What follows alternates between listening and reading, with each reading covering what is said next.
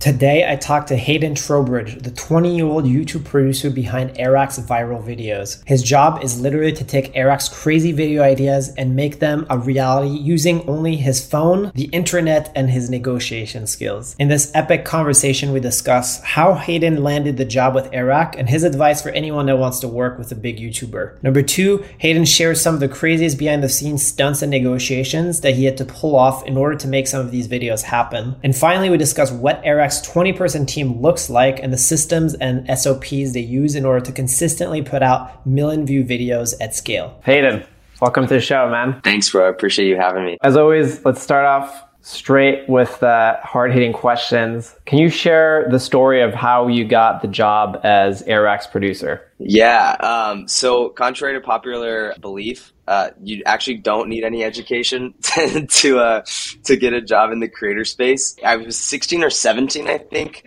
and I started going to events out in Venice and LA. Because my mentor at the time, who was one of my good friends, and he was kind of in the creator space. This was at the time where I loved Yes Theory, and I just wanted to do anything I could possibly do to work with them. But I was 16 or 17, so legally I couldn't. So I decided to go out to these events, meet a bunch of creators, meet a bunch of entrepreneurs. And then I just remember specifically one night I was checking in tickets at the front door of this event because I got close to the venue. And I see this guy like roll up on a Super 73 with a red jacket on. And it's Amar from Yes Theory. I'm like freaking out internally because I'm like, oh my God, it's Amar. Like everything that I've been trying to do for the past 2 years is happening. And so I ended up getting really close with a lot of those people in the community, in the creator space. And one of those people, or the culmination of those people, ended up being like all of Eric's managers' really close friends. And so at the time, Yes Theory was being managed by someone named Zach Conover. I think they still are. I'm not exactly sure. But Zach is Eric's manager. He's helping him build Creator now, as well as our other company, Pizzafy. And so ended up getting close with a lot of his close friends. And I remember just like working at Boys and Girls Club and really just hating, it's not that I hated the job. It's just, I was just sitting at a desk for 6 hours a day, 8 hours a day, doing absolutely nothing. And I realized I really know that there's so much more. And so at the time I was doing online school because with COVID and everything, my senior year of high school got canceled. And then my freshman year of college, I was supposed to go away. I was going to spend like $70,000 to be on Zoom. It was a horrible deal. So I decided to start working and did online community college. I just remember having coffee with that guy. His name's Donovan, who was my mentor at the time and now really, really close friend. And he was like, yeah, you should just send a cold email to Zach. He's working with a bunch of big creators. I'm like, Yes Theory and this guy Airrack, and he was telling me about a bunch of others. So I sent this cold email, and I think it was either the same day or within the week, I got a response and got invited in for a coffee, or I got invited in to have a meeting with him. Started working on a couple projects. At this time, I had just turned 18. I was like 18 and a half or something like that. So could definitely work in all of that stuff. One thing led to another. The meeting went really well. I actually, in the email, I sound like a joke because at the time, his Instagram username was Zach the Creator. And so I said to Zach, like the, and I capitalized the Creator. I thought it was hilarious. It probably wasn't, but I was told that was the only reason why they took the meeting, because Zach, who also was someone named Kate, she thought it was funny. And so he forwarded the email to her and she was like, oh, this kid's funny. You should definitely meet with him. And so it's like the simplest things will lead to that. But one thing led to another, had that meeting. And then I think a month later they were hiring. So they were looking for someone to fill the producer position. And we were at 1.2. So the conversation was basically like, hey, we can't really afford another employee, but we're going to bring you on part-time just to figure it out and see what happens. The goal is if we bring you on, we can exponentially increase uploads. And so I was brought on, and then that was the first month ever that we uploaded weekly when I got brought on. So we split our videos into 2-part series. So if you start at the very beginning, we had the Tesla series, which was a 2-part series where we did the fake Tesla, and then we had the ice bike video, where that was split into a 2-part series. So I produced those 2 videos when I first got brought in, and the rest is history. That was on a 14-day free trial. So I came in and just did 2 weeks of work just to help out. And then I got brought on or I got brought on part-time, which was basically full-time because it's a YouTube channel. You know what I mean? And so it was such a joy though. Like it was better than doing whatever I was doing at the time. So that's kind of like the longer story, but short story is I sent a cold email and they gave me a job. All right. So did they just like straight away think like you'd be a good fit and like try you out without like considering anyone else, or how did that work? Yeah, I'm not exactly sure, to be completely honest. I know that one of the people that work for us now, one of his friends from Michigan was being considered for the role as well. And they got on a call because he was actually editor at Max. He had a friend from back home who was also a producer who was looking for a role, but something ended up happening where that didn't work out. And so then I think I got brought in and interviewed I got interviewed next. And it was one of those things where they just had so much work and they just couldn't even think about hiring someone. They just put someone here and have them figure it out. And so that's kind of what happened. And it was less of like a grandfathered in and more of like we don't care. Like we care, but we also just like need someone who's to get in here. And so the conversation. So did you have an interview at all, or? Yeah. So I went in and it was actually really funny. It was in Eric's garage at the time. Because that's where they had their whole office set up. And so I had the interview, and then Eric's very like fidgety and loves to just like move around when he's talking. And so he actually started riding a scooter like while he was interviewing me. So he's just like around, like riding a scooter in the garage. And there was two, and I regret not doing this. I really do, because I had a gut instinct and I didn't listen to it because I wanted to seem professional, which is probably good as well. But there was another scooter, and I was going to start riding along with him. And like to just like be like, oh, I'm cool and hip too. Like I can relate with you. So we had the interview, and then one thing led to another. Basically, I got connected with Eric over text, but he didn't respond to me for like 5 days. At this time too, I completely forgot about this. At this time, to prove to Zach that I was like, I want to work with creators. I'm going to do this thing. I had like, I was like, I'm going to move out to LA and live with my friends so that, like I'm hungry. Like I want to come out here and work. So I ended up like moving into an apartment. And so I got the apartment offer to like move in with my friend and the job offer on the same day. Like I got connected with Eric, like not the offer, but like, hey, Eric's looking. So I got that and that on the same day. So I said yes to the apartment because I'm like, oh, I got a job. But Eric didn't respond for like 5 days because he was on a retreat for like 3 or 5 days. So I'm like going to move into this apartment. I have $5,000 in my bank account. I think I ended up like having to spend like $1,500 on a safety deposit. So I literally have like $3,000 like left to my name. And I'm about to move out to LA. I'm figuring out like how to do Uber Eats and all this stuff. Like I got to get out of my house. Luckily, Eric responded. And so like that's when I finally got the interview, was able to sit down with them, did a couple of videos. One video actually that I produced didn't end up ever coming out. The rest is literally history. So like I had also on top of all this, I'd like also like moved out and been living by myself for the first time with some roommates and like took in all my payments and everything. So the job had to work. Like I had to prove myself because there was no other chance. Like I had the bag at my house. It was either make this job work and make a great first impression and get a full-time contract or even part-time, whatever, like just enough to like barely pay the bills, or do Uber Eats. Like that, those were the two options at that time. Obviously I would have figured something out, but like those were literally the only two options. Yeah, I love it. I see that in a lot of the different stories of these like behind the scenes stories where it's like pure passion and also all or nothing, It's like they bet everything on this one job. So, hey guys, I wanted to interrupt the show real quick to tell you about an exciting product I've been working on. Since I started the show back in 2018, the goal has always been to share inspiring stories of the linchpins that are running the show behind the scenes, but also to show you that anyone that wants to work with a mentor, entrepreneur, creator has the potential to reach out and work side by side with them. And to take that goal one step further, I've partnered up with my good friend Ivan, who works behind the scenes at Charisma on Command.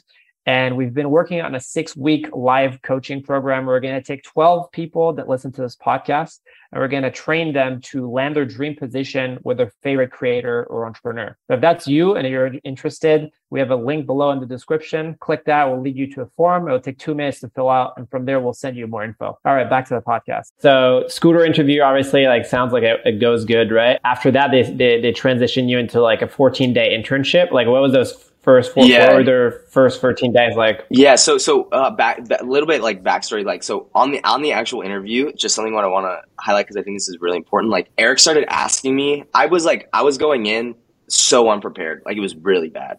And so the interview went well. It ended up going well. But because we started working on some projects, which was great. Like I ended up like, I'm like, give me the information so I can like start working on the thing. So you have to hire me. It was one of those things where I was like, yeah, just give me the information. Like, so he started giving me video ideas and I started producing them. So he like had to hire me, but he started asking me about my strengths and weaknesses. And at that time I was like, I have no clue, bro. I've never worked. I've never done anything in my life. I've like done school. I've done baseball. I worked at Boys and Girls Club, like very simple things. And so he started asking me about my strengths and weaknesses. And I remember this so clearly.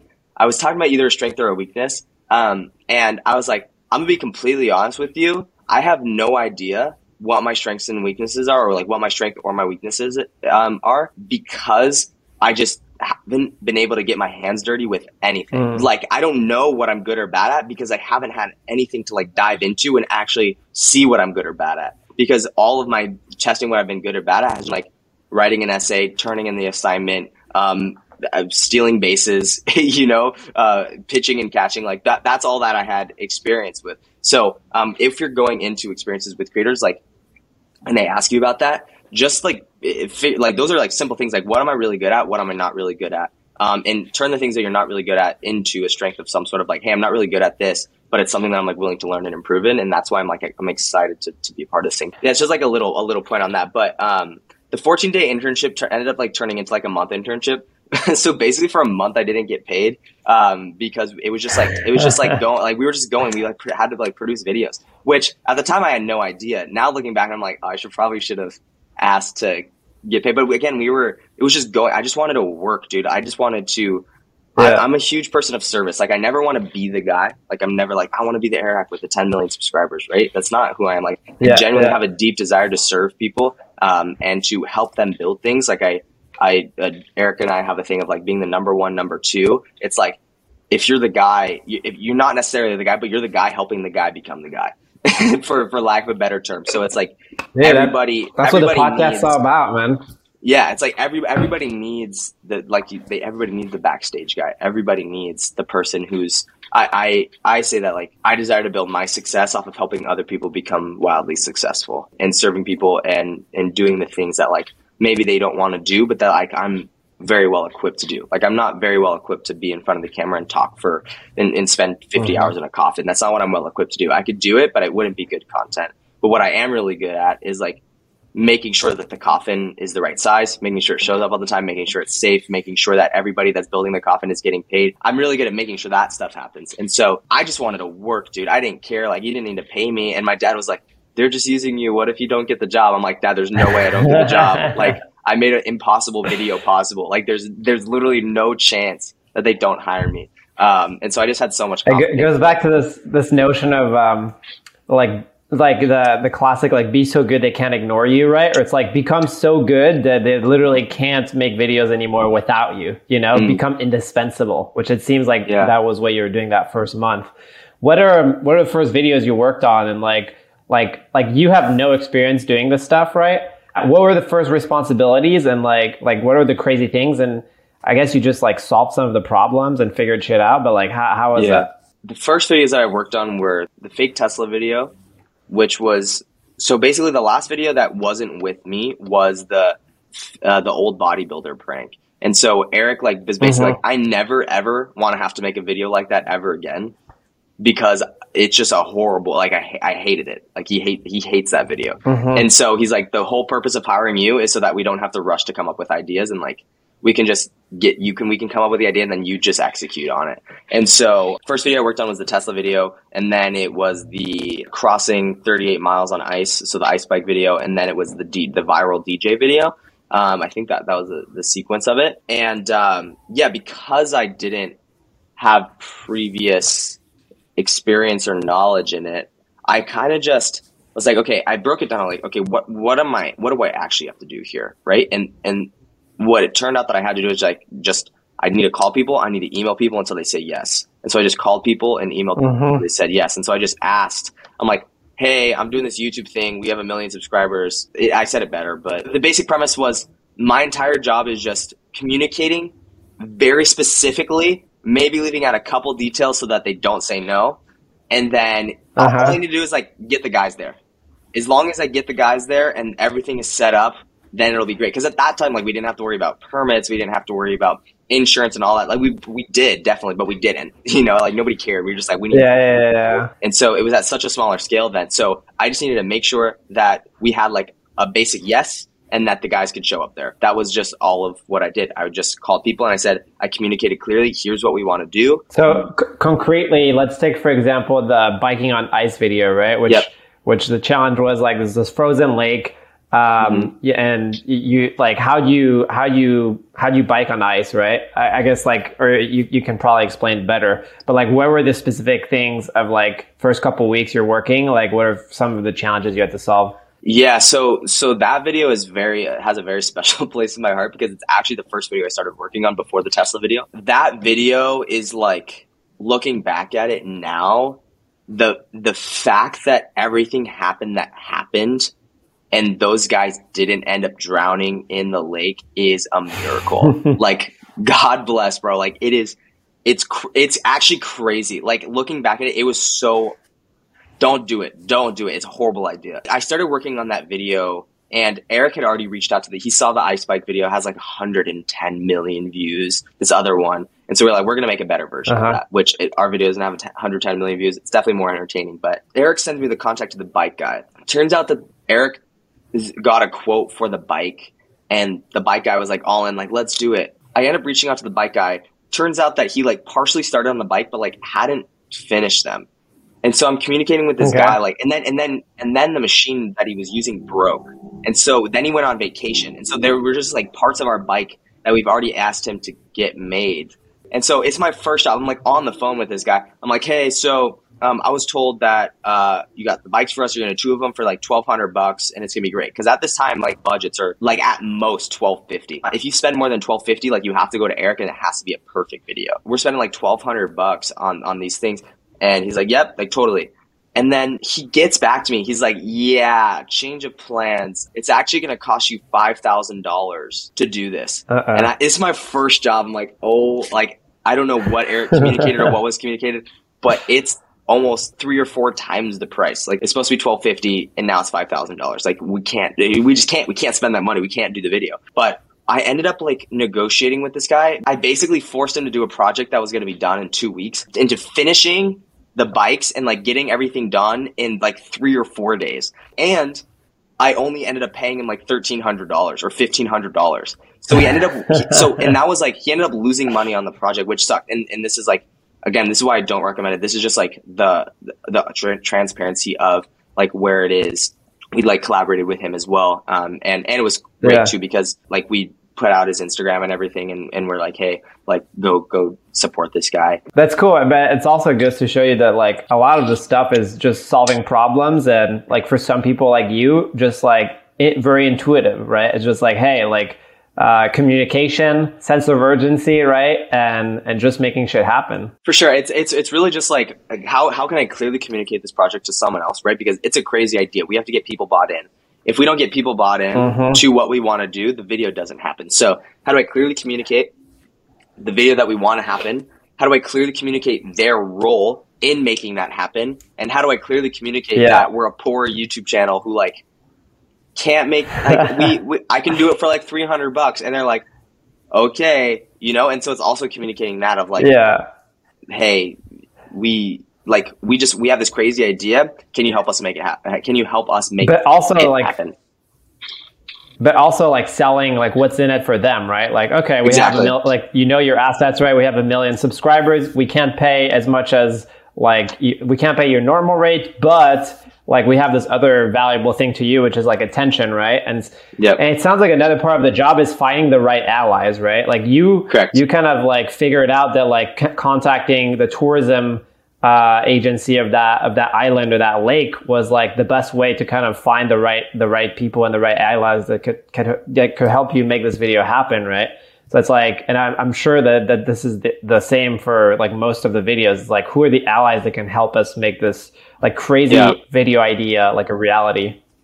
Yeah, I think that definitely is an intuitive thing. Like I was just trying to find someone who knew where the thing was. Like I was doing research and this guy Joe Henry kept popping up. So I'm like, okay, let me reach out to Joe Henry. And he got back to me. I couldn't believe it. It's like, this is crazy. And the video ended up doing so well for them that like we were in the paper and all of this stuff. So the video ended up getting 9 million views. And then we did another one, and that one did, I don't know where it's at now, but that one we actually ended up going to the angle, and I wish that we had planned it earlier, but this year I think if we could do it again, it would be awesome, but I don't think we are going to. It's just too risky now. It puts like people in too much danger. Yeah. That's funny. But yeah, it is about getting allies for sure. Like, I think it definitely is an intuitive thing of like, okay, but it also is a communication thing. Like, you can turn people who you would never think to be on your team onto your team purely by communicating. Here's what we want to do. Here's how you can involve. Here's what we provide. Here's what you need. Here's what, we need you to provide. And I think like that it's mutually beneficial, but also like clear. This is something I'm learning and I'm trying to get better as, like, clear and concise communication, not only to external people, but internal people, right? To your team of like, here's exactly what I need you to get done today by exactly this time. And it needs to be done. It needs to be done exactly this way. Right. And it's not a micromanagement thing. That's like this is exactly what I need. Right. And so clearly and simply communicating to your internal team exactly what needs to happen, and then clearly communicating exactly to external people, because they have no idea what's happening. They're just like, random YouTuber reached out to me. I have no idea who these guys are. So it's like clearly communicating who you are, what you do, what you provide, and then clearly communicating, here's what we need from you. Here's when we need it done by, and here's when we want to do it. Are you in? Right. And it's not even like, are you in? It's I look forward to collaborating with you. It's not like, let me know if this works. It's like, we're going to collaborate. Let me know when it's happening. Like, it's never, I'm always like, this is happening. So it's the confidence, and it's, it's like, what do you need to make this, for us to be able to make this work, kind of thing, right? Like, what can For sure. And this is like some simple advice that I give out to people, which I don't know, it's definitely not illegal, but this is something that I realized that was so helpful was when Airrack hired me being a producer and reaching out to people, or me being a manager and reaching out, is way more professional than Airrack reaching out. And so if you're like a solo creator by yourself or anything like that, act as your own producer, act as your own manager, and reach out really professionally and almost like represent yourself. And I give this advice in Creator Now, and people were doing it, and like they were coming up with fake names, which I don't suggest doing, because you want to make sure that you take care of the relationships, but reach out as your producer. And they started doing it and like using my title, because I when I reach out to people, I put like urgent in all capitals, and then I go YouTube partnership opportunity or YouTube media request. And they went from getting absolutely no responses to 5-6 responses a week for video things. So set yourself up really professionally. And I think like that's something I've learned as well, is like professionalism. Even though we're like creators, being professional in the real world is so vastly important, because people don't really understand our world yet. Like, we're like the type of people to show up in sweatpants for a meeting, right? And hang out with our homies to make content. People have like a particular vision of like what a YouTuber is, right?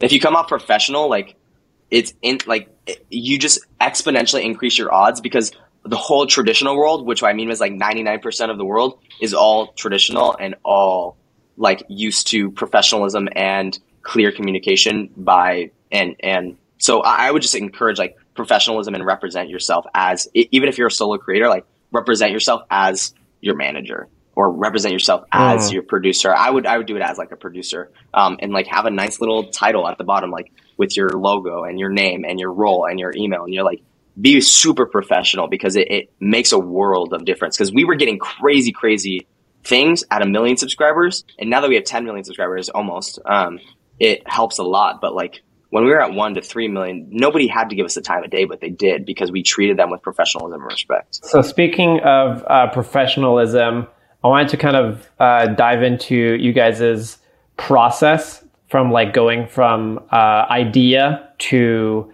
final published videos, right? Just to give everyone an idea of like what that looks like behind the scenes of like a YouTube channel. So I guess it always starts with the idea, right? And you had mentioned to me offline that you guys have a specific procedure or a process for kind of coming up with video ideas and brainstorming ideas. Can you share more about that? And then just like going into the next steps, that like from idea, what goes after the idea, and just every step of the way until video gets published. How do you take an idea from like a video idea from idea to a fully uploaded video on YouTube? Yeah, so I'll break it down in the simplest way possible. So it's ideation, pre-production, production, post-production. So that's how everything works. But to go in depth on those, there's ideation. So there's idea generation and idea development. So we have idea creation team, which is basically everybody, but like there's specific creative people, and we have an external group like of our friends that help us out. So there's the idea generation. So let's break that down like each step. So like how do you guys go about that? So I'm less involved in that, but from what I do know is it's really just them sitting sometimes in the movie room, sometimes in the living room, sometimes in the pool, like sometimes taking walks, like just them coming up with crazy ideas, throwing stuff at the wall and seeing what sticks. We also have like a group of people. And who's them? Is that it's our creative team. It's our creative team. Okay. So it's a mix of Eric. Eric's less involved in it now, but it's Max, who's our creative director. And then we have two assistant creative directors, Sam and Sam. So Sam Thomas, who's the one who's like, he's Beans in our videos, if you watch Beans. And then Sam Decker, who's Eric's cousin, who's working with us. They're our creative ideators, and then they manage a team, like a small little team of other creators and like ideation people who also just feed us ideas every week. And so that's kind of like a little bit outsourced. So that's our idea generation. So they come up with ideas, come up with title, thumbnails, yada, yada, yada. The basic, simply put, like, it's just come up with ideas, right? And then so from there, they'll come up with a couple, like they have like a one pager of some sort where they're like, here's what the video should kind of look like, blah, blah, blah, blah, blah. Then from there, they'll go into idea generation, which is they'll pick the 4 videos they want to be produced that month, which a lot of that conversation is now between like me and creative, like, hey, here's what the schedule can handle. We need to draw back some ideas, or we need to be cautious with certain ideas because of the load that it will put on the production team. And so it's like picking specific videos dependent on their load. And so how do you estimate that? Like, we know that a video that's going to have 10 cameras and 40 mics, and this is going to take more than a week to edit. So we can't form 4 of those. We can't film 4 of those. We have to choose maybe one of those and then 3 other smaller videos. Or, you know, we have to do 2 medium videos, 2 small videos, or a large video and 3 small videos, or, you know, 2 large videos and that's all we shoot, right? And a lot of the time all of our videos are large, quote unquote. But so that's now a conversation between me and creative of like, hey, here's what we can actually handle. Here's what the production team can handle. Here's what the post-production team can handle. And then, so once we pick the ideas and we've had that conversation, we kind of agreed, they go into idea generation, they go into idea development, which is taking that concept and really building out all the story points. So in a creative brief, they're building out like all the characters they want, all the props they want, what this should look and feel like, kind of like not a script, but like a framework to operate within. So they'll like script lines, they'll script scenes, but the actual actions within the scenes of other people aren't scripted. So we'll script like, it's less of a script and more of just like an idea. Like, here's an idea, we want to execute it, right? So if our last video with catching strangers lying IRL, right? We scripted out that we wanted people to steal or put soda in their water cup. So that was something we scripted out. All of the events that happened were completely unscripted, but the experience, it's like almost like an experience development. We develop the experience and we develop the bit. So it's like more of like developing the bit itself. Once we do that for every single thing. We script out the intro, and then we kind of plan the outro. And so that's the idea generation process. And throughout that, I will sit in on meetings, or one of our producers will also sit in on that meeting and be like, hey guys, it's, you know, maybe scale that idea back. It's going to cost us $20,000. It's going to take us 4 weeks to produce. Like, and so there's kind of just a check and balance in that all the time. So after idea development, that's kind of like when I have I'm in a lot of those conversations, less now. I used to be, because I was the only producer, I was heavily involved in it. And so, yeah. And one more thing that we didn't really talk about was like you're getting more involved with kind of estimating like crew and like how many cameras are we gonna need and all that stuff, right? Because that's part of the idea development, right? Probably. So in idea that, so luckily our creative director is also like kind of like our technical director, so he does a lot of that. So he does all of our overheads and all of our planning for like how many people we're going to need and what cameras we're going to need. We're looking to bring in someone to do that role actually. So if you get gear and you get creative, text me. So that's less of me. I know the crew. And so I'm the one hiring them and paying them and all of that stuff, but I'm less in the involvement of like, and then I'm also in the fact in the conversation of like, do we really need 7 cameras and do we really need 7 crew, or can we shoot this thing with 3 cameras and 1 crew? Like, so I'm always back. I'm like the great idea, guys. Love this. Amazing idea. The answer is always yes. I learned this from my dad because he's in production. The answer is always yes, but the answer is yes, but. So it's like, yes, we can shoot this video, but it's going to cost you $100,000. It's going to take 3 months to pre-produce, and it's going to take 2 months to edit. And then people will probably be like, okay, well, we don't want to do that. They're like, how do you know that? It's like, I've been doing this for long enough where it's not that like there's like an ego in it at all. It's like I'm always open to criticism. Like if they can be like, yeah, actually you're wrong and we can shoot this in a week and get it edited in 3 days, I'll be like, okay, show me. Like, how does that work? And if they give me a way that's like, okay, yeah, we can do this, then I'm like, great. Like, let's do it that way. But a lot of the times when it comes to like how much things are going to cost and how long things are going to take, I have a pretty good radar for that. Just especially for like the whole YouTube space now, I know that people are going to upcharge us because we're YouTubers and all this stuff, or there's so many politics behind it. But, yeah, so I'm less involved in that process, but from the idea, so it goes idea generation, idea development. In the idea development phase, that's when producers kind of come in, they start doing some research. There, and my old role would be like budgeting and like figuring out how much is it going to cost. And it's less of like having like a final budget right off the bat, but it's like, okay, we know we have this amount of money to spend. We can only do so many things we can only do so many things that allow us with that we're only allowed to do so many things within that budget, right? So we can't book 10 locations because that'll cost $30,000, right?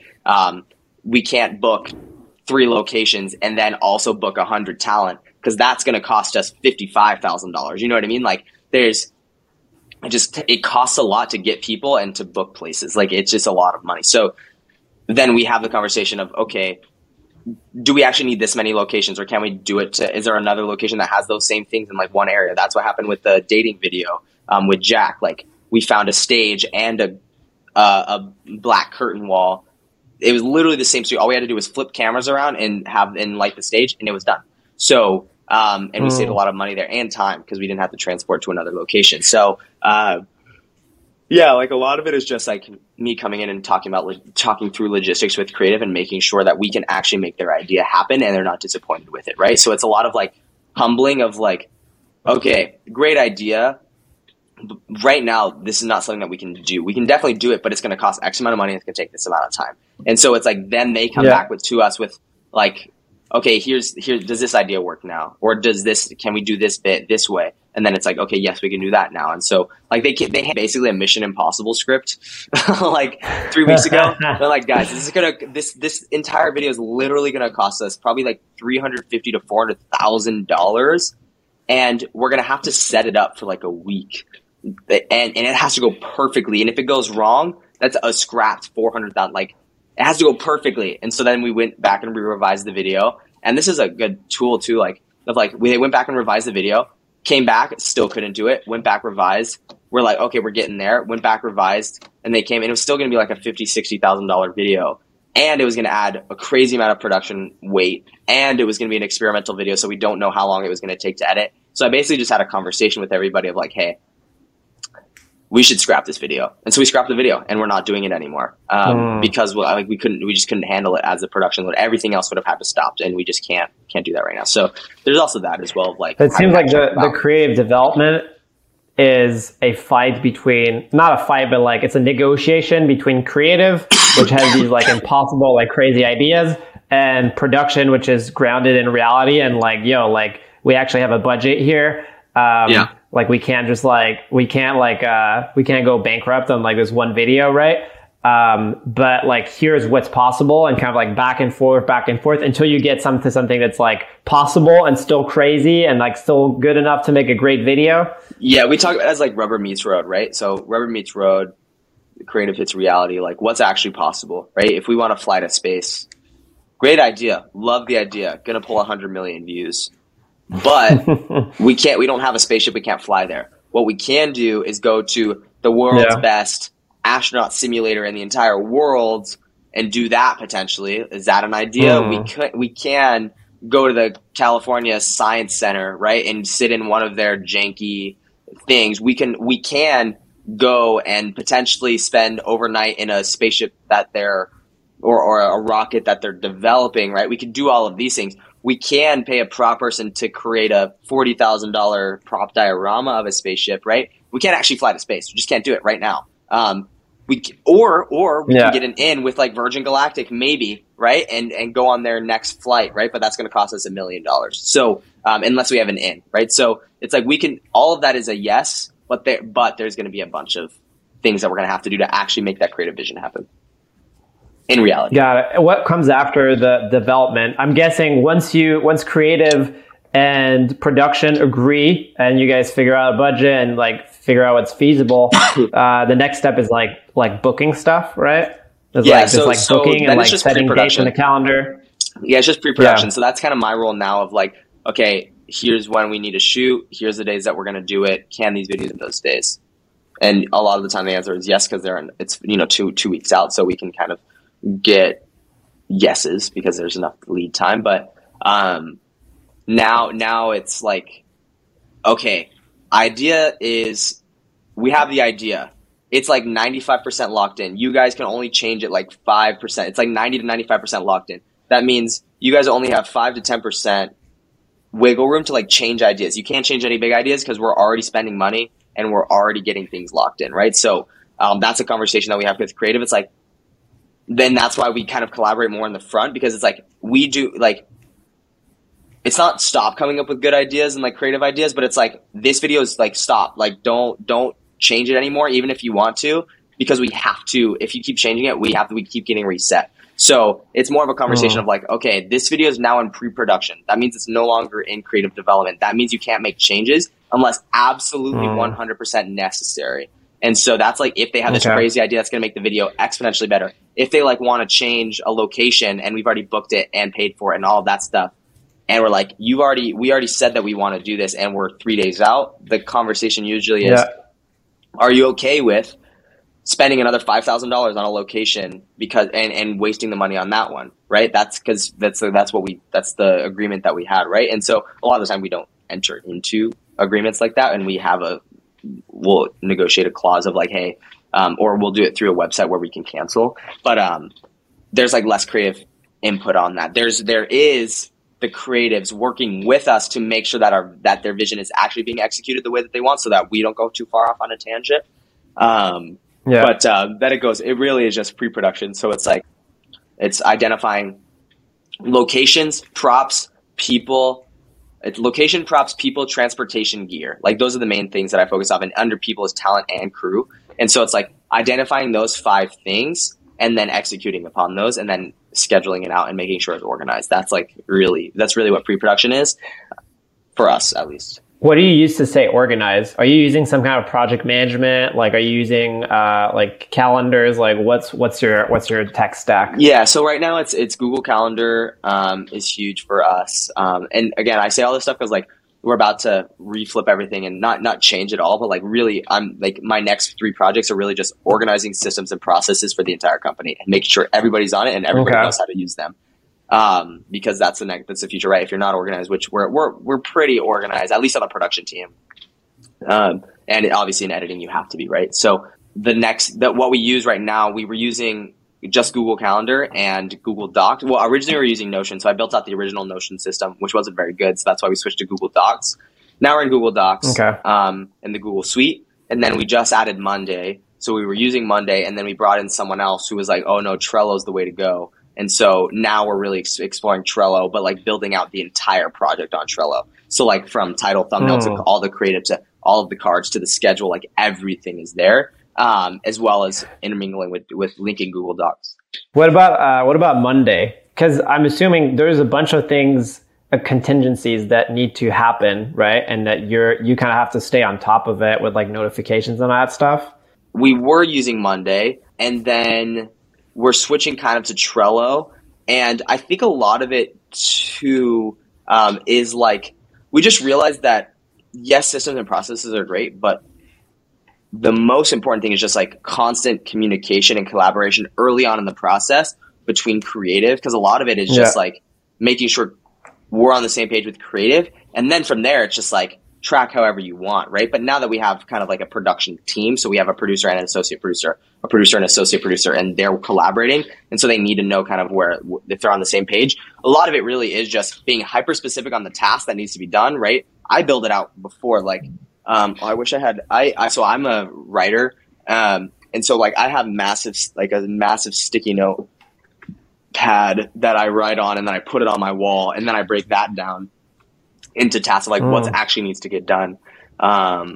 So yeah, that's kind of how I operate. Cool, man. Thanks for breaking down the process. Of course. That was great. All right. So next thing I want to dive into, and we kind of dove into this already, but just want to fully cover it. I think people are always really curious to hear the team behind the channel, right? Like, especially as like big channels like Mr. Beast, for example, where you hear like there's like 50 creators behind you. You're like, what? Like what does everyone do and all that stuff? And so I wanted to break down the team behind Airrack, and you already mentioned a couple of people. You mentioned there's a creative director, there's 2 like assistants as far as creative. There's yourself, right? The producer. And then it seems like you're hiring people like other producers, right? So can you break down what the team looks like and what everyone does? Yeah. So there's three distinct teams. So there's creative team, production team, and post-production. And so those are like the main areas. And then we have management, which is kind of like more that's outsourced. They're part of the team, but they're a separate company, and but they collaborate with us all the time. And so they're all a part of the a part of the machine. So creative team is comprised of 3 people. So our creative director Max, and then we have 2 Sams, and they're the associate creative director. So they're really the ones that are kind of doing the nitty gritty. Excuse me, the nitty gritty. Okay, we have they're like coming up with like 40 ideas, and then like studying, researching like on what's popular on YouTube.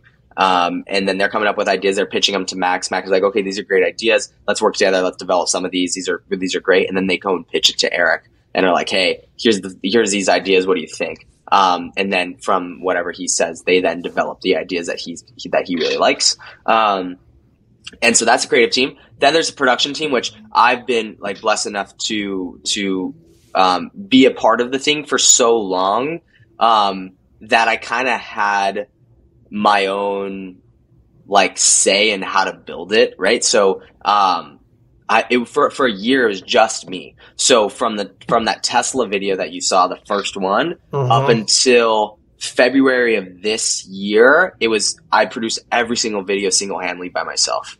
Like until like the Spider-Man video where we climbed a building, like every single video was solely pre-produced by me, which is, you can imagine doing that for a year is just like, it's insane. Like I literally pre-produce videos sometimes in 2 days, like 2 to 3 days. That was like our turnaround time of like, you need to figure out how to do this video in 3 days. I'm like, okay, I guess we'll figure it out. Now it's like I'm like, I need 2 weeks. Like, give me 2 weeks. Like, I used to be able to do it in 3 days. I'm like, yeah, but we scaled up production by 100 times, 400 times. Like, it's just insane.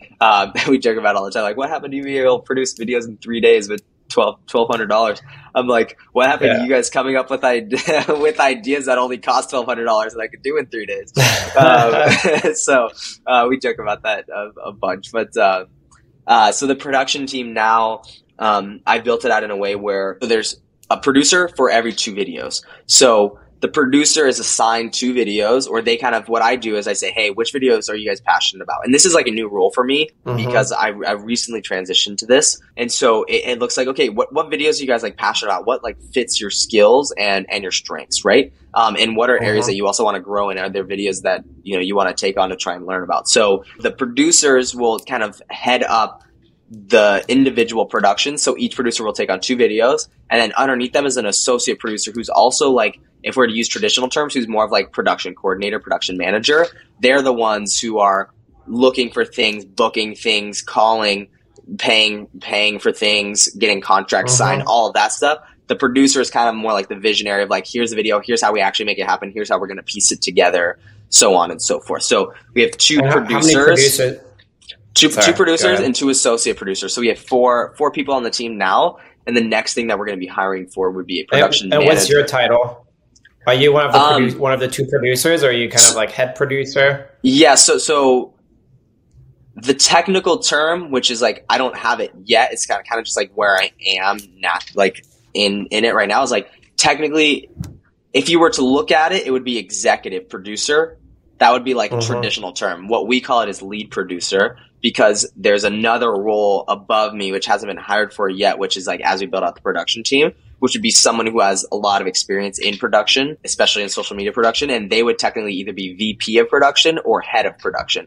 So the head of production would be overseeing not only the production team, but then creative timelines and post-production timelines. So they're kind of like the overseer of everything to make sure every single thing is happening. I'm purely responsible for just keeping production timelines and budget. That's like, I'm basically just like an executive line producer. That's what I would technically be called. I'm just like a line producer. So I'm keeping the budget, keeping the schedule, making sure everything's running smoothly. So that's the production team. Then the post-production team is comprised of Mac. So he's the head editor, head of post-production. Mac oversees 4 or 5 editors. So he's also, we're trying to figure this out, but like he's technically editing videos still, which we're trying to get him out of so he can be more like of the director, like a creative director, so he can like help develop ideas. But we have 2 story editors. So they're the ones who are actually piecing the video together. There's like, it's A and B team, not because like one's better than the other, but because it's just easier to use letters to separate things. So the A team is the story editors, right? So they're the ones who are like really cutting up the story, doing all the graphics, making sure the video is told in a way that's for YouTube, but also like they're just editors. They're like your typical editor. Then there's the B team editors who what they do is cut all the videos. So they get all the footage. They're just like a cut editor. That's all they do. They just sit, they look at footage, they get the kind of basic story beats of it. They get it into something called selects, and then the story editors take it from selects into a full video. Got it. Okay. So that's kind of basic. And then Mac is he's also editing right now just because our videos are crazy and we just need more hands, and he's our fastest editor. Got it. Okay. So total, it seems like it was 3 on the creative. We're sitting at 13 to 14 employees. Okay. So pretty lean still. Full time. Yeah, very, very nice. Lean. Very lean. And who's doing the hiring? Is like, and you mentioned like Zach, or like day one, or is that one day is kind of doing the management stuff, right? So like the business stuff, helping with Creator Now, the Pizzafy kind of like products you guys have. Are they helping with doing the hiring as well, or who's doing that on the team? Yeah. So we have another person who does that. His name is Benji. He's awesome. He's kind of like, his title's operations manager, but he's more just like manager.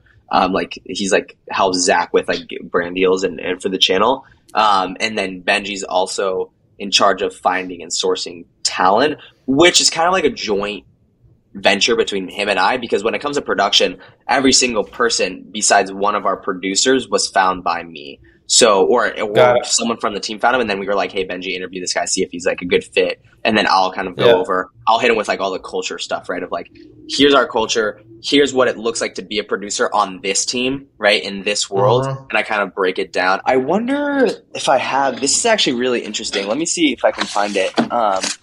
This may be helpful for people if they're like looking for jobs, or like honestly, if you're a producer and you're like struggling communicating. This is like my big book of stuff. It's not the most, I'm trying to get more important stuff in there. I have this, I want to talk about post-it notes. I love big post-it notes. That's where I get all my best thoughts. Just Sharpie on a massive post-it note. But basically it's like communicating to the team exactly what we're looking for. And so I kind of created this of like, here's what I wish I knew coming in, and here's what I developed as a producer on the team, and what was emphasized to me by not only Eric, but like management of like, here are the qualities that we're looking for in people that we're hiring. So for the must-knows, our calendar is Bible, right? Like everything that's in the calendar, it needs to be up to date, right? So that's something that we're working on to get better at. Taking ownership over your projects, developing your own unique, repeatable process, share your learnings and findings with the team. So if you're learning something, like share them. We all, rising tide raises all ships. Be confident, but not filled with ego, right? So be confident that you're great at your job, but don't be like, I'm the best at my job because of X, Y, and Z. It's like, be humble, right? That's huge, but also be confident. Be open to feedback and always seek to learn more, right? If you do something if someone points something out, like don't be like, oh, I didn't do that, or like feedback is huge on this team, right? We have to be communicative all the time, and persistence is king, right? So just being very persistent in how you're communicating with people, being respectful but being persistent. And so like the qualities that we're looking for within individuals is, especially producers, someone who's ambitious, right? Someone who desires to learn and become the best, smart, thinks on their feet and solves problems quickly, supportive and leads by example, encourages everyone around them to do their best work, persistent, relentless pursuit of the yes, figures out creative solutions, and then innovative, creates new ways to solve problems and do work more efficiently. They're self-starter, disciplined, and they're a learner. That's huge. And obviously someone who loves YouTube and sees the future of it, right? Because if you don't see the future of YouTube and you don't care like about YouTube, it's like, doesn't make sense to be a part of the team. So those are the main things. So like for qualities, when I'm communicating to people, it's like, are you ambitious? I'm not asking them, hey, are you ambitious? It's like, I'm asking questions that are seeing if they're ambitious, if they're smart, if they're a self-starter, if they're supportive and lead by example, if they're persistent, and if they're innovative. Nice. Thanks for sharing that, man. That's great. Of course. Very helpful. Okay, so you say you guys work on 4 videos a month. Is that correct? Yeah, it's chaos. and are they like overlapping each other as far as shoots, or just like siloed 1 week, one video? Siloed. So it's a week and a half to 2.5 weeks of pre-production. We have the ideas or whatever, then we go into pre-production. We're developing the first 2 videos first. So we produce those, and then we're producing 2 more on top of that. So what happens is we'll get ready for shoot week. Everything should ideally, we're working on this, should ideally be ready for the first shoot. So every single video should be pre-produced by the first shoot, which doesn't often happen, because again, those extra 6 days are super helpful. If you're the last video in the batch, right? If you can get those extra 6 days, let's do it. So we'll shoot, take a day off, shoot, take a day off, shoot, take a day off, and then we'll shoot the last video, and then we'll kind of take a quick little break, and then we'll get back into creative ideation. So, okay. So finally, want to dive into, I asked you before the call, for a couple, like your best stories, like when it comes to producing certain videos on the channel, right? Like your favorite or the most challenging videos to produce. So let's go through those and just kind of like tell like an overview story of like, hey, like what was the crazy logistics behind like pulling together this video? So number one, I bought every seat on an airplane. What's the story behind that video? This video was an epic failure. Long story short, we got mega scammed out of like $30,000. It was really horrible. This was just what happens with speed. Like you just need, if things need to get done, you can't, like you just have to do whatever. It's like what not only comes with speed, but like running on tight budgets. It's like, I don't have infinite amounts of money to buy a plane. Right. So, basically what ended up happening is we were working with a company. A subscriber reached out, was like, hey, I'm like work with planes and I would love to help you guys do this video. I know I have a contact and I can get you guys a really great price because I like work with them all the time. And so I'm like, great, awesome. So he gets me connected. I'm having conversations with this guy. It's great, super professional, super on top of it. It's amazing. Like I'm like, great.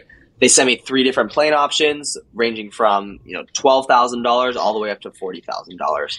And so, obviously what we needed was the 12,000 one. So we kind of negotiated on that price, got it. It was like originally like 16,000, got it down to like 12,000 or something like that.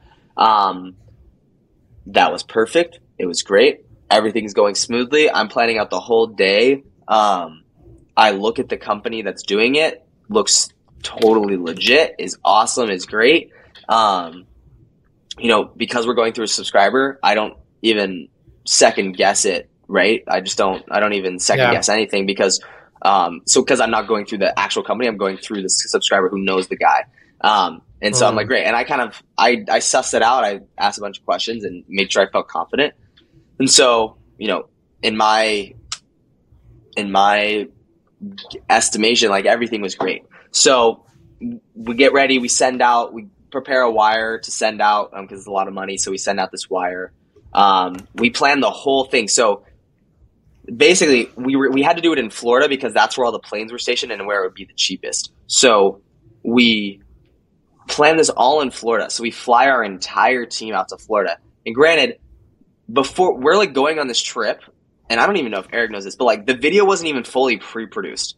So like I'm still pre-producing the video at the airport and like putting things together. It's crazy. And I'm like pulling all these strings and I end up missing my flight. So I have to get on another flight, which was actually ended up being perfect. It was great. I missed my flight by 15 seconds. It was crazy. Because I had to go get this stupid big sticker that we didn't even end up using on the plane. So I missed my flight, which is great because then I can still pre-produce the video, get everything scheduled while the guys are there and get everything set up and ready. So I get on the plane. I'm like taking a red eye. I get to Florida at like 6 in the morning, 7 in the morning, something like that. I don't even remember. And so I get Ubered over and I'm just getting calls like, hey, what's happening? Plane's not showing up. Nothing like this. I'm like, what? Plane's not showing up. So not only did I fly our entire team out there, but we had invited out like 50 or 60 people. And of those, like 20 people flew out from out of state to come be a part of the video, like fans and YouTubers. And so. And you paid for all of those people's flights? No, they came out on their own accord. Okay. They came out on their own accord. Yeah, because they just wanted to be a part of the video. Because we were doing it was a partnership with Shopify. And so we were it was all creators and entrepreneurs who had businesses on Shopify. And so they were going to get like a whole master. They were going to get basically a $10,000 course on how to build websites, how to do all of this stuff for free if they won the video. So videos finally produced. I show up and all of a sudden, like, I just get this sinking feeling. And I'm like, oh man, what's happening? So we have 60 people waiting in this parking lot that like we're trying, like people like security trying to like get us out of because it's a private parking lot that like we were told to go to. But it turns out that like the plane's not there, right? The plane exists, but the plane isn't, it's like nowhere to be found. So luckily we had a pilot who was on there, like who was a subscriber who also was coming out, and he's like doing all the pilot stuff, seeing if the plane's like the plane exists, it's just nowhere to be seen. And so he's like, we're going through the tail number and all of this stuff, and like they're asking me for the tail number. I'm like, what's the tail number? I have no idea. I'm like trying to get all this information. Turns out, because I did research like 2 or 3 months later, because I'm trying to figure out like what's happening. So moral of the story, plane doesn't show up. So we're going to do it the next day. So I'm on the phone with this guy and then he just stops responding. I'm like, where's the plane? Like, I have 60 people here waiting. I need to know where the plane. It's getting a repair. It's all this. He's like giving me all this BS. It's getting a repair, all of this stuff. We can't do it till tomorrow. Great. We're going to do it tomorrow. I get like a sinking feeling. Like then because he stops responding, I'm like, this is not good. So I start calling a bunch of other plane companies. We're like trying to pull something together at like 4 a.m. in the morning because this is like the whole day. So we're like trying to figure it out this whole day. But we get scammed. What was great actually was that it turns out that the wire that we sent actually never went through and it bounced back because the bank account that they were using or whatever, there was something fraudulent with it or something that was messed with it. So the money actually never ended up going through. It turns out, as I was doing research later, that the guy that I was working with for that company never actually was an employee at the company. Damn. He was using their company as like a face to get people to send him money for these planes. So he was just getting like thousands of dollars poured in this guy's account. The subscriber stops responding. Everybody stops responding. And so I like get directly in contact with the company that like the actual company and their support team. And they're like, this guy never worked there. I'm like, guys, this is a serious problem. This is someone operating under your business name that's scamming people out of thousands of dollars, potentially hundreds of thousands of dollars. These are planes, bro. Like we did a 30-minute trip. You know, there are people that are rented.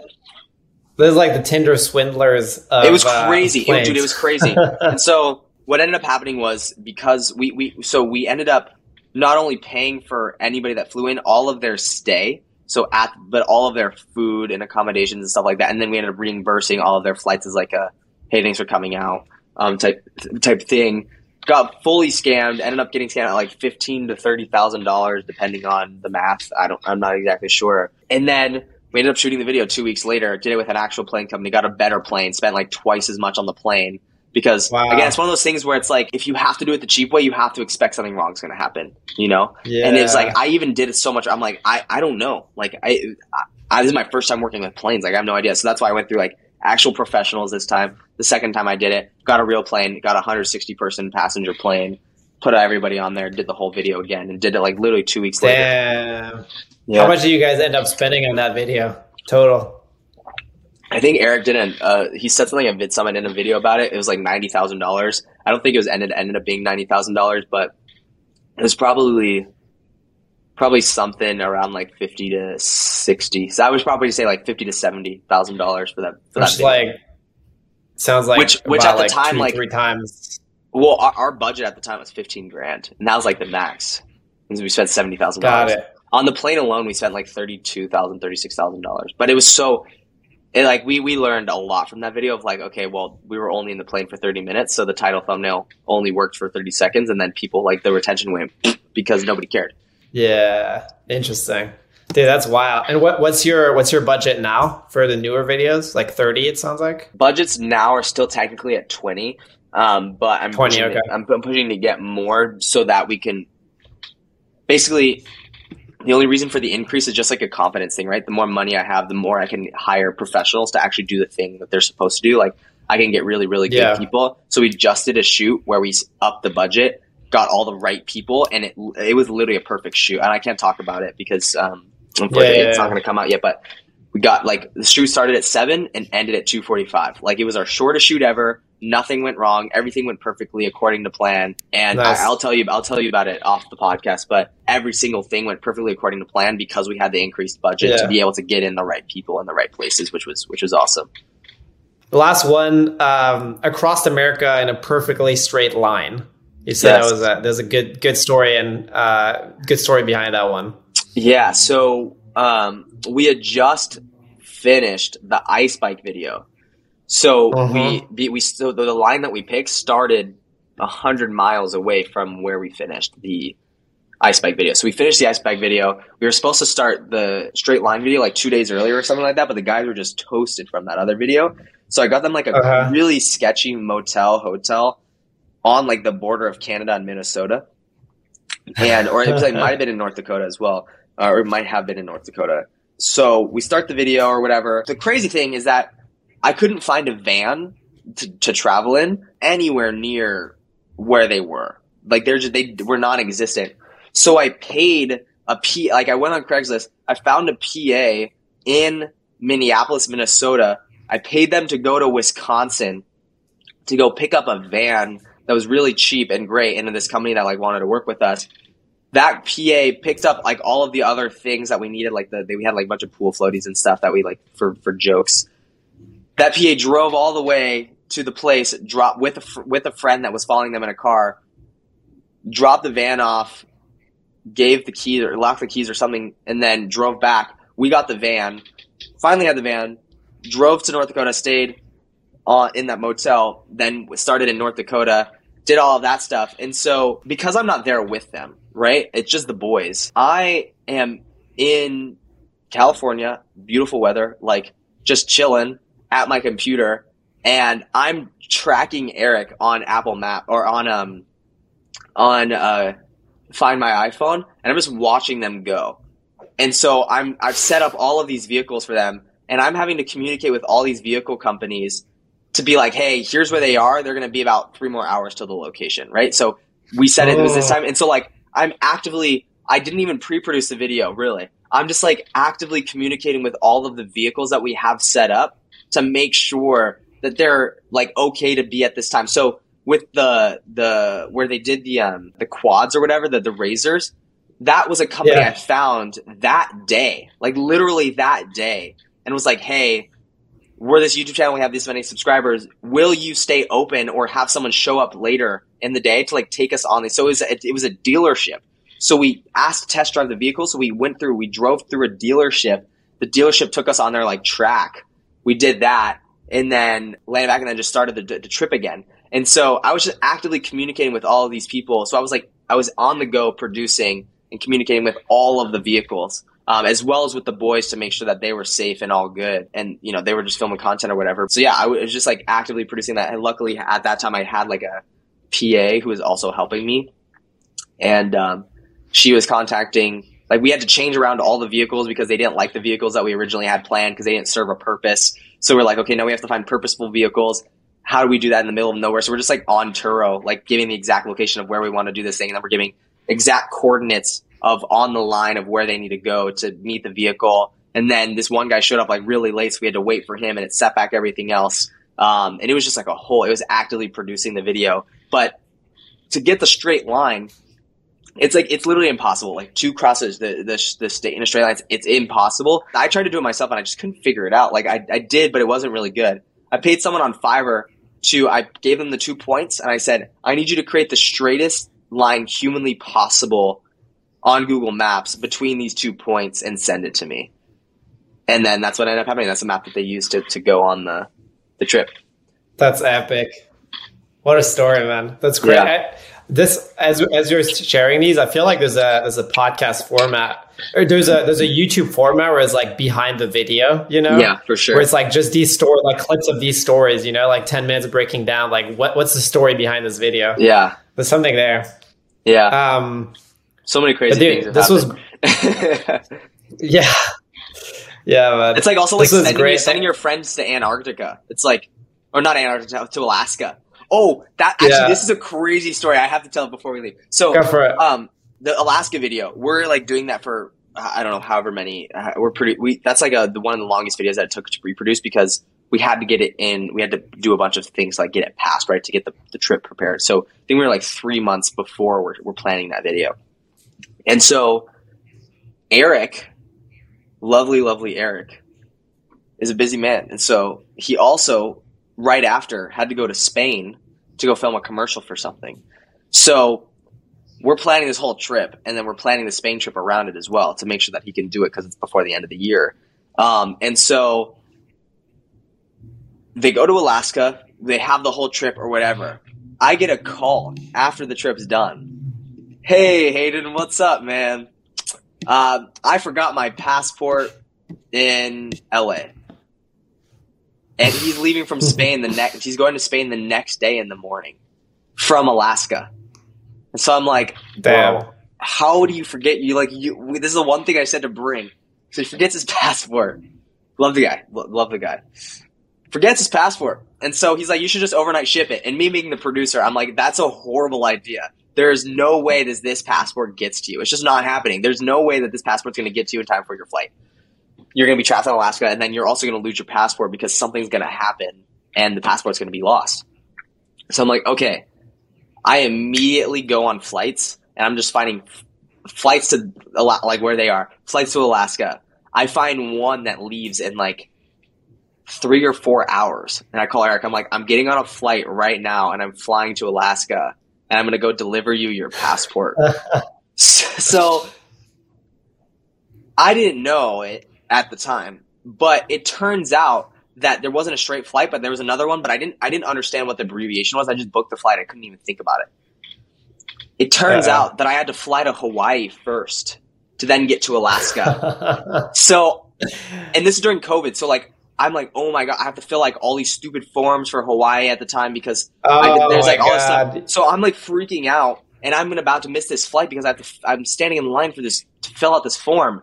And they're like, is there anybody who like needs to, is just a connecting flight? I'm like, I'm a connecting flight. I'm going to Alaska. And they're like, what? They're like, you don't need to fill the form out because you're not going onto the island or you're not going into the island. You're staying in the airport. So you don't need to fill out any of the forms. So I get on the flight. I fly to Hawaii. I stay in Hawaii for like 2 hours. Get on another flight, fly to Alaska over like red eye, meet Eric in Alaska, Uber over to his hotel, meet him at his hotel. He's like on a Crater Now call in Alaska. And then I give him his passport and I was going to stay a little bit longer because we were going on break right after, but I just couldn't, at that time I couldn't afford it. And then deliver him his passport. He goes to Spain and I fly into Seattle. This is like when all the flights are getting canceled too. This is in December of last year. So it's just horrible. And I'm like, I just want to get home. I do not want to be. So I fly to Seattle. My flight gets canceled. I'm like, I just need another flight home. Like, figure it out. So I like get this lady. I'm like on the phone, like booking this flight. The lady at the desk can't figure it out. So I'm on the phone figuring it out. I finally get a flight home. And yeah, that was that was that Alaska trip. Dude, the job of a producer, day in the life. Yeah, exactly. It's just another Friday, dude. Dude, this was great. I think this is a good place to wrap up. Amazing. Where can people find out more about you, follow what you're up to on the internet? Yeah, you can just, I have Instagram off my phone, but if you guys want to text me, or not text me, if you want to hit me up on Instagram, it's the Hayden Trowbridge, because I can't get at Hayden or at Hayden Trowbridge because there's people who have it, so I need to call my contacts. You know anybody on Instagram, give me at Hayden. Yeah, that's pretty much it. I don't have anything else. Cool. Awesome, man. Email me. Well, that's a wrap. I guess people, if they want to email you bad enough, they'll figure out what your email is. Is that a good way to put it? It's true. All right. Sounds good. That's a wrap.